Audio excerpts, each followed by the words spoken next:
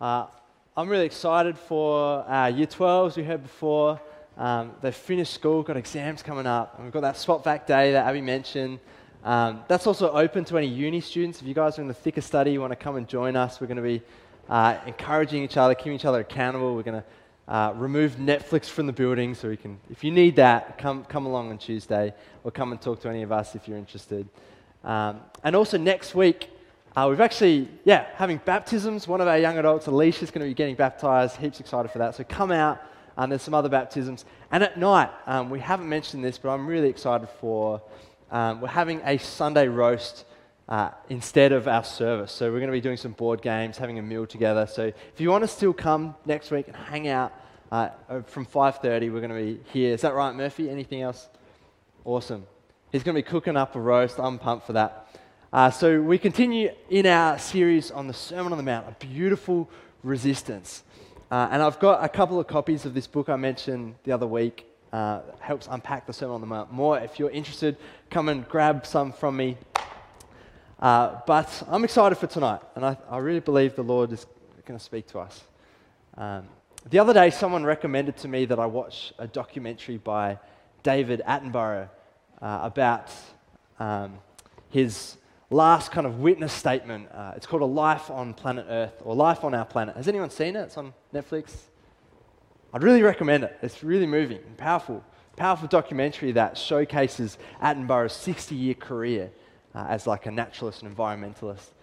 And as it kind of goes through the documentary, and it goes through his life, he shows how the health of the planet has greatly gone down. And with the decimation of wildlife populations and the wiping out of rainforests and the melting of ice caps. And he makes these depressing predictions for the future should humanity continue on its current path, especially for those who are vulnerable and those in poverty. I found the documentary really moving, compelling. But there's something interesting about Attenborough's analysis and his solution to climate change. I'd say from the get-go, I disagree with Attenborough's evolutionary kind of framework or explanation for the world. And as a Christian, I believe in a coming new heavens and a new earth where God's going to make it all right and he's going to come again. I believe that. But there's some things I agree with. I agree with Attenborough in the beauty and the admiration and wonder of creation. I agree that humans have a responsibility to steward the environment. And I also agree that the selfishness and the wastefulness and the hyper-greed of humanity has done great and unnecessary damage to the world. But in this documentary, Attenborough is actually optimistic that things can change. And he proposes this solution. It all boils down to this: wisdom found in selfless action of humans. That's his solution. Wisdom found in selfless action of humans. Selflessness. Of thinking of others before the needs of your own. Of laying down your own advancement and satisfaction for the good of others. I think Attenborough rightly sees that humans, we need to put down our preference, our convenience, our kind of consumerism and comforts for the sake of reducing our impact on the environment. But it's interesting that for every other animal species, it is self-preservation and self-survival, survival of the fittest, where in contrast, humanity, we must be selfless, which I think makes Attenborough's kind of evolutionary explanations inconsistent with the morality and sanctity and wisdom of humans. But he's right, that self-centeredness is and has been destructive. And so the world is crying out for the kingdom of God, though it doesn't always know it. The world needs a vision of kingdom living that lays down self for the sake of love. Really, the world in its self-destructiveness needs Jesus. I resonate with this burden for looking after this environment and this burden of the damage we're doing. And I know that the solution is what Christians have to offer. this vision of kingdom living in the way of Jesus. Jesus' words on the Sermon on the Mount are a radical vision of sacrificial life as we're called to as members of the kingdom of God. A beautiful resistance, this is what the series is called, against the pull of the world and the pull of our wayward heart that makes self king. And instead stepping into the radical self-sacrificial life following the way of Jesus as our King who laid down his life for us. And we can easily point the finger at the self-centeredness of big business and the world, but I believe tonight Jesus is challenging us, you and me, to deeper selfless love. What kind of community are we going to be? As you look around at others and you consider your attitude, would you call this a selfless community? Are we a forgiving community? Are we quick to consider the needs of others before the needs of our own? There is a deeper level of self-sacrificial love that I believe Christ is calling us to tonight. Breaking down cliques, breaking down gossip, breaking down self-preservation and comfort. Jesus, risen from the dead, ascended to heaven, coming again, he calls us and he empowers us by his Spirit to kingdom living for the glory of God and a light to the world. We saw a few weeks ago, a kingdom living involves kingdom priorities in light of kingdom rewards. I don't know if you remember that. Kingdom living involves kingdom priorities in light of kingdom rewards. And then last week, so encouraged, as Lockie shared with us, kingdom living, called to be salt and light, living distinct from the world for the good of the world. And tonight, as we continue through this sermon, we see that what this distinctive living looks like. Kingdom living lays down self for the sake of love.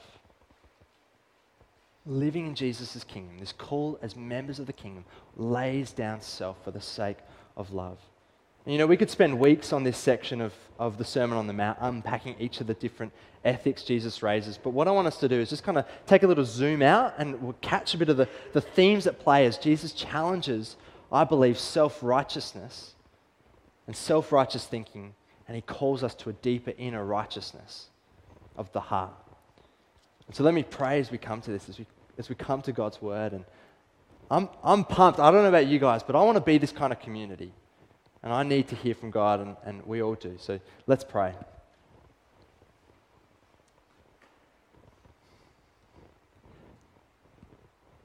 Lord, we come humbly before your word now. And Lord Jesus, as we've been singing tonight, you have the victory. Our sin is paid for. You've invited us as members of your kingdom if we believe in you. And I pray for us as a church that you would move us to a deeper love, a deeper righteousness, a deeper transformation by your Spirit.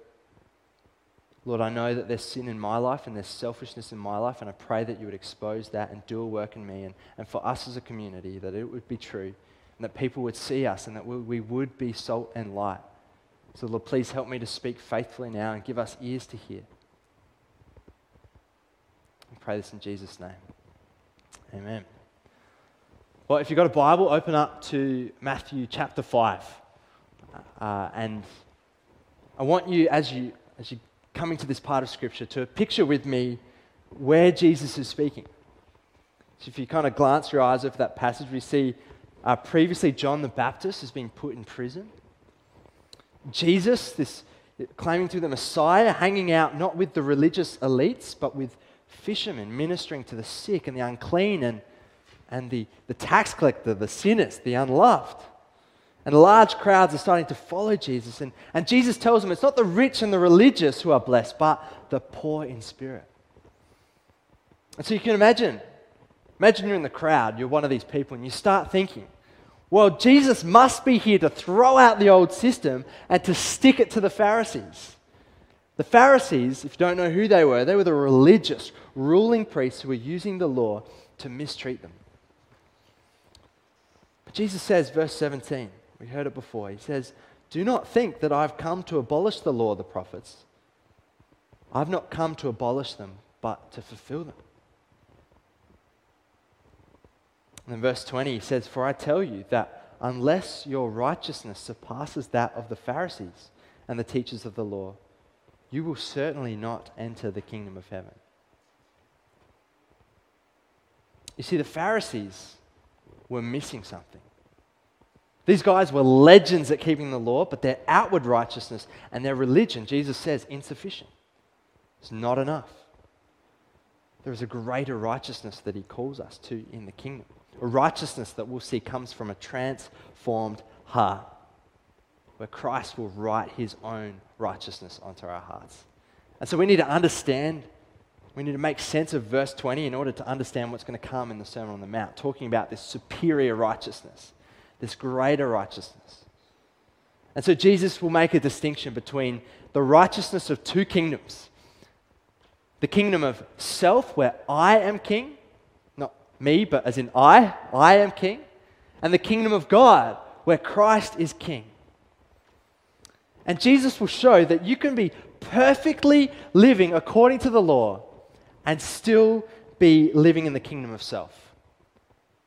You get this? The righteousness of the Pharisees. You can be perfect under the law, but still be living for the kingdom of self where I am king. You know, the more I reflected on this, the more I realized that this is something I really need help with. Like the Pharisees, I'm really good at appearing righteous, but really my intentions are to get what I want. I'm good at doing something right, but really I'm doing it with an agenda. Manipulating the situation to serve myself. I used to do this a lot when I was living at home. I would do the dishes, I'd tidy up, I'd give mum some lovely compliments. Also, I could ask her for some money. Anyone done that before? Yeah. On a more serious note, I go to community group and I try and answer questions and share in such a way, I catch myself, I'm trying to share in a way so that people will think that I'm godly and holy. When I'm struggling in my faith, it's much, much easier to work harder and appear to be fruitful when in fact I'm just hiding sin and just trying to get ahead. You see, on the outside I look good, but I'm not serving God, I'm not loving others, I'm living for myself. I wonder, how about you? Where might you be appearing to be righteous, but in your heart you've taken the crown off Jesus and you've put it on yourself?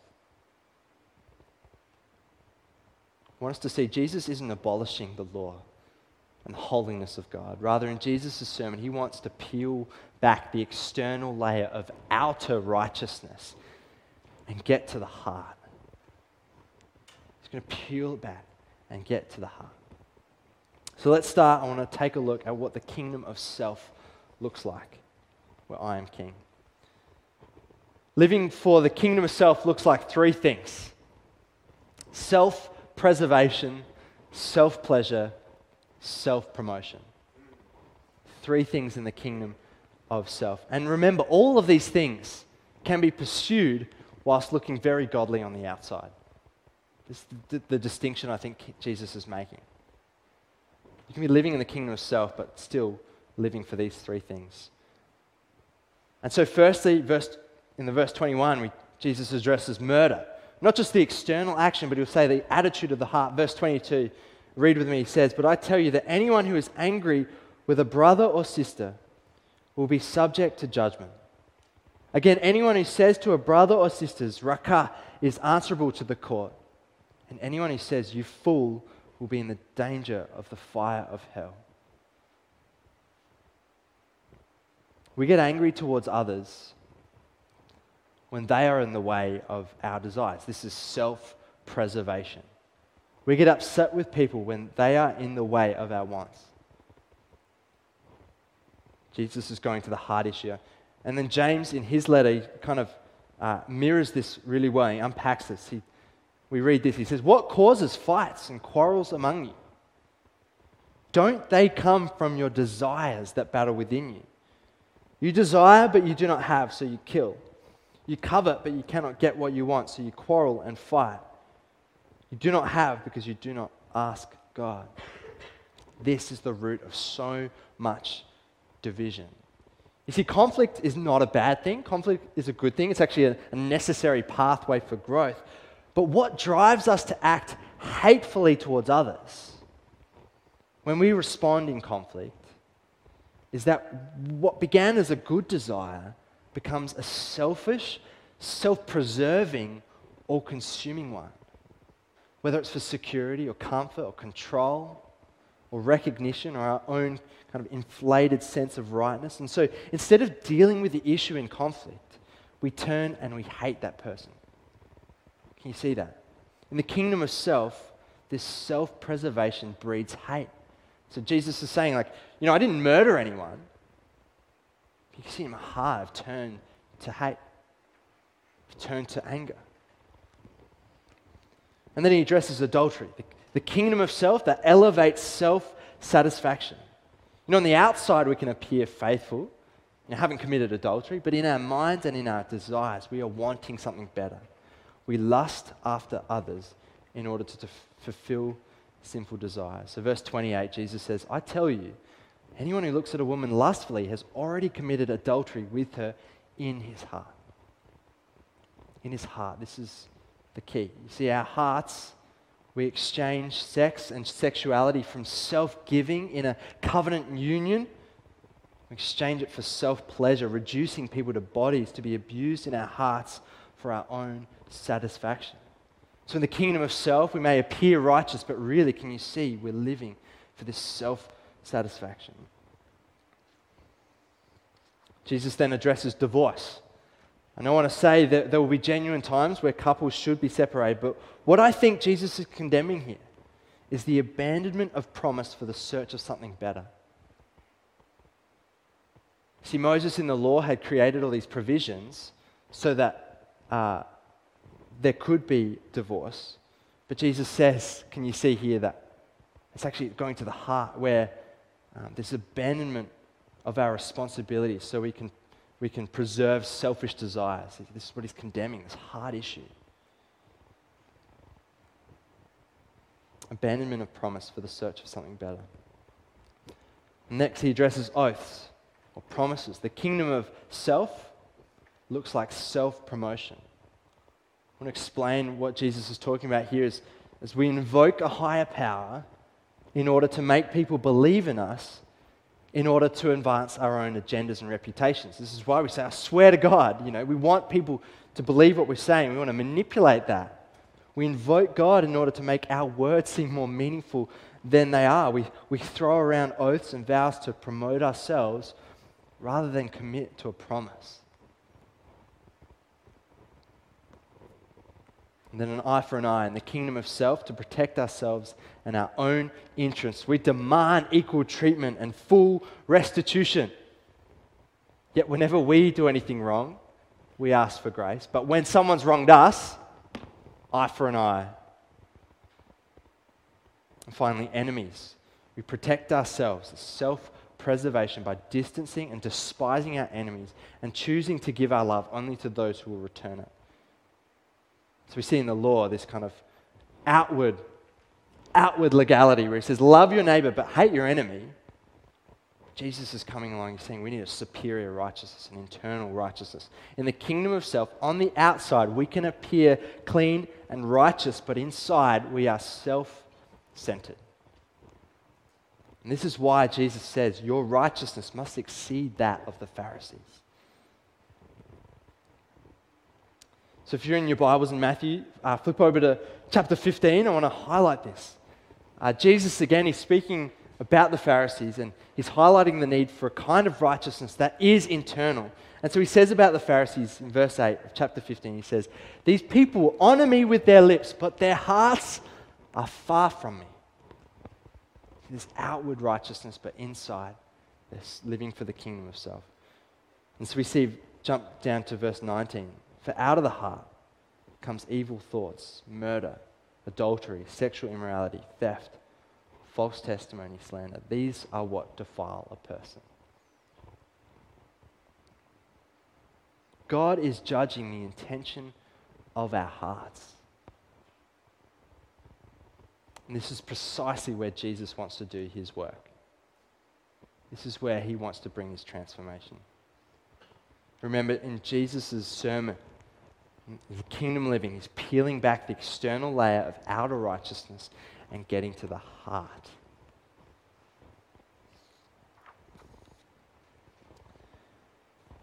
But tonight I want to reframe self-preservation, self-promotion, self-pleasure as internal scripts, or that kind of inner dialogue, or that inner narrative. Imagine if we get a microphone and we kind of put it up to our thoughts.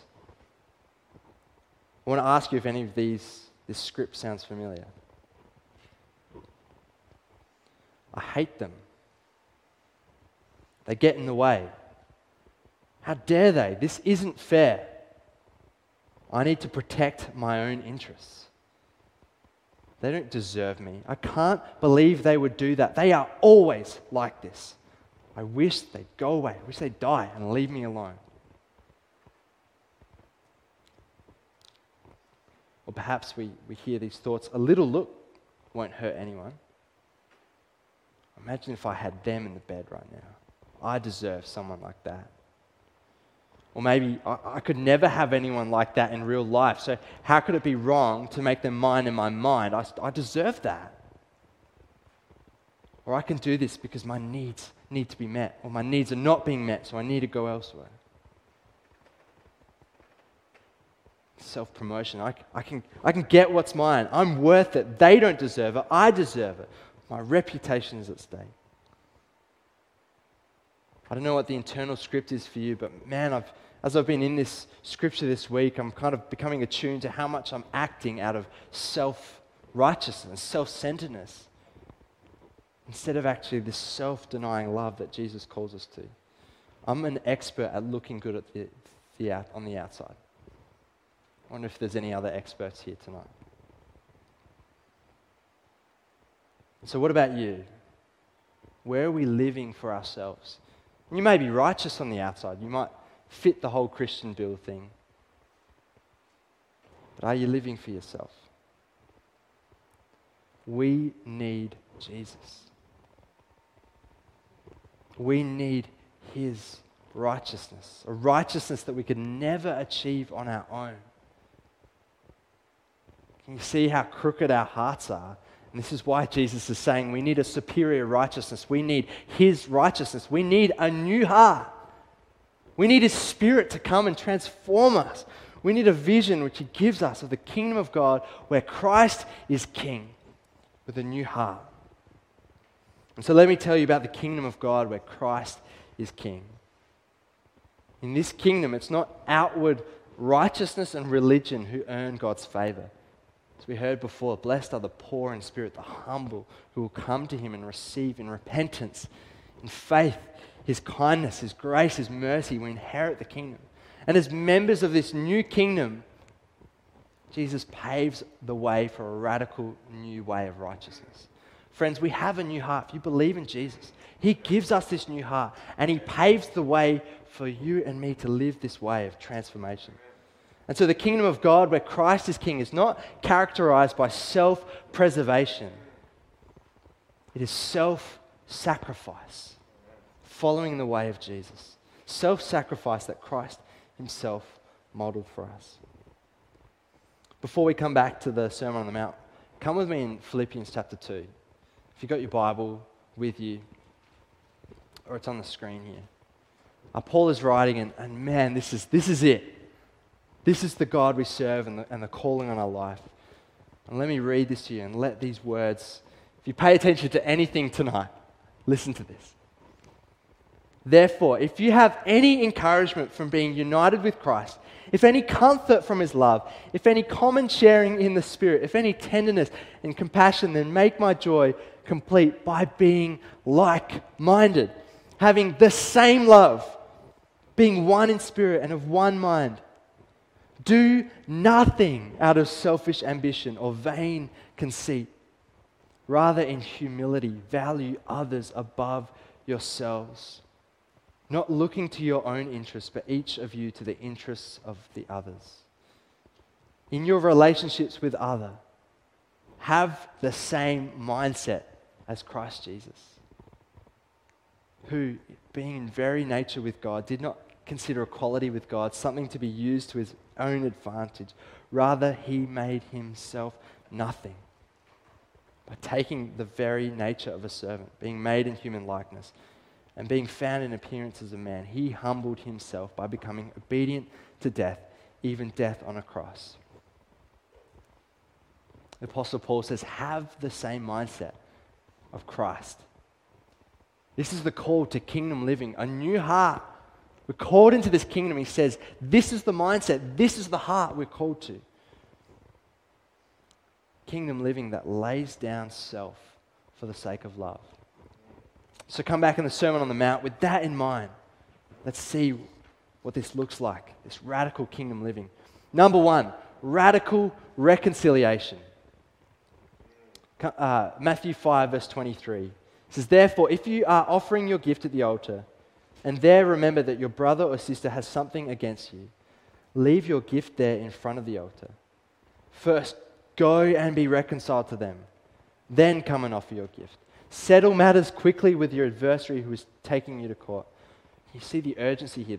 This commitment to unity and reconciliation is radical. This call, the urgency of it. When love is our motive, we will lay down ourselves and resist the desire, this beautiful resistance to self-preservation for the sake of restoring a relationship. And so tonight, is there someone here that has wronged you, or is there someone here that you have wronged? What are you going to do about it? Every Sunday, do you only ever stay with those people you're comfortable with your clique, where you feel safe? Or are there people here tonight that need your care, that need your welcome? This is the radical, selfless unity and community, this call on us. This selflessness that I'm praying for me and I'm praying for this community.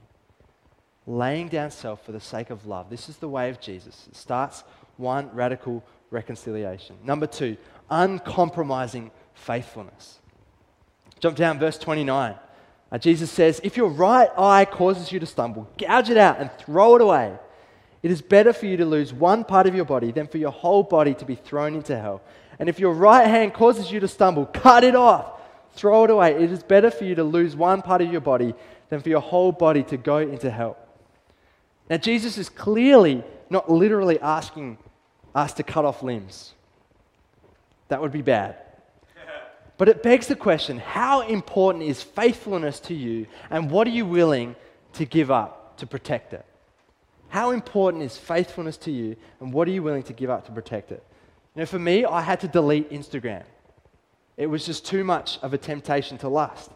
Or when Meg and I were dating, we had to make a rule not to be home alone together or parked in a car alone together. We knew that those spaces would cause us to compromise, and compromise on this call to faithfulness, and this picture of covenant marriage that Jesus was calling us to wait for.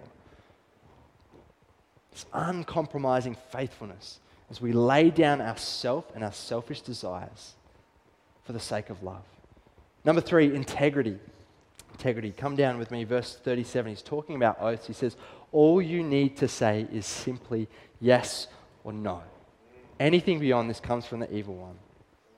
You see, the difference is when we're living for the kingdom of self and we're fighting for our own interests and fighting to preserve our reputation, or kind of manipulating the thing, there's this, if we're not doing that anymore, not living for self, then there's no need to invoke God unnecessarily. We don't need to say, I swear to God.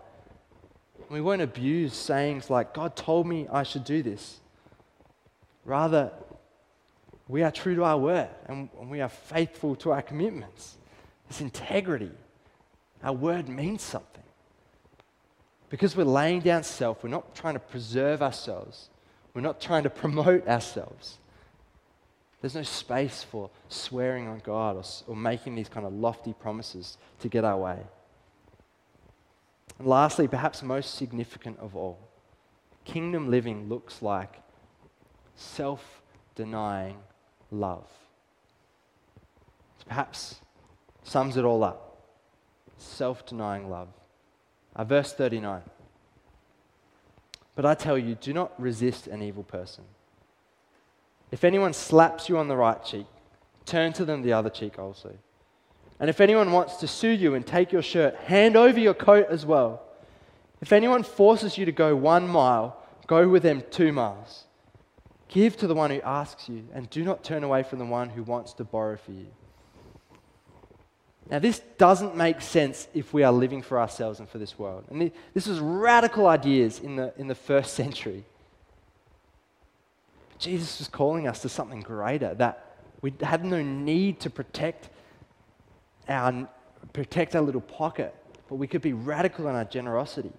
When we know our citizenship as members of the kingdom of God, and when Christ is our King, we can let go of fighting to preserve ourselves. We can let go. We can sacrifice our needs and our own desires. It's the kind of love that this world needs right now.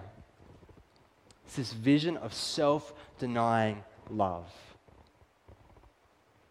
It's the kind of love that the environment is crying out for. So Jesus paves the way of radical new love. What if Jesus was serious and he actually calls us to this kind of living? This kind of love. What if, as Christians, we were known for this? Instead of being known as bullies or cliques, trying to fight for power and privilege, rather, if people saw Christians as these crazy people who just give, just go and love. Self-denying love sums up the heart transformation required that God is calling us to. Look down with me, verse 44. But I tell you, love your enemies and pray for those who persecute you, that you may be children of your Father in heaven. Did you catch that? This is what identifies us as God's children. Why? Because this is God's identity. This is God's identity. We read it before. Jesus lays aside his divinity, his rights as the eternal Son of God, and he dies, not for the righteous, not for those who deserve it. This is the character of God. He loves those who don't deserve it. He loves his enemies. He dies for his enemies. And so when we are his children, we share this identity. Be children of the Father in heaven. Let's keep reading verse 46. It's the same idea. He says, if you love those who love you, what reward will you get? Are not even the tax collectors doing that? And if you greet only your own people, what are you doing more than others? Do not even the pagans do that? Be perfect, therefore, as your heavenly Father is perfect. This is the perfection of the Father, self-denying love. This is the call. This is what we're to be like. A love, a self-denying love that the Father has for you and for me. And so in the kingdom of God, where Christ is King, in this kingdom we experience his absolute love, his undeserved grace and mercy. And you see how, as Jesus goes through the law, we see how undeserving we are, and our hearts stand condemned, but through his love, he makes us clean. He makes us perfect. He gives us a new heart. And as members, he calls us to be children of the Father, children of the kingdom. He calls us to this same kind of perfect, self-denying love, this righteousness. That's what it looks like, friends. I shared it with you a few weeks ago, but 1 Peter 2, this is just, you see it everywhere. He says, to this you are called, because Christ suffered for you, leaving you an example that you should follow in his steps. Verse 24, he himself bore our sins in his body on the cross so that we might die to sins and live for righteousness. Superior righteousness. There's one more passage I want to read to you because it's so important that we see this. How we are freely invited into his kingdom. This is the pure in heart, the poor in spirit. By grace, with this freedom into his kingdom. But with that freedom comes with a calling to live a new way and to be a new people. And so Galatians 5, verse 13 says, you, my brothers and sisters, were called to be free. But do not use your freedom to indulge the flesh. Rather, serve one another humbly in love. For the entire law is fulfilled in keeping this one command. Love your neighbor as yourself.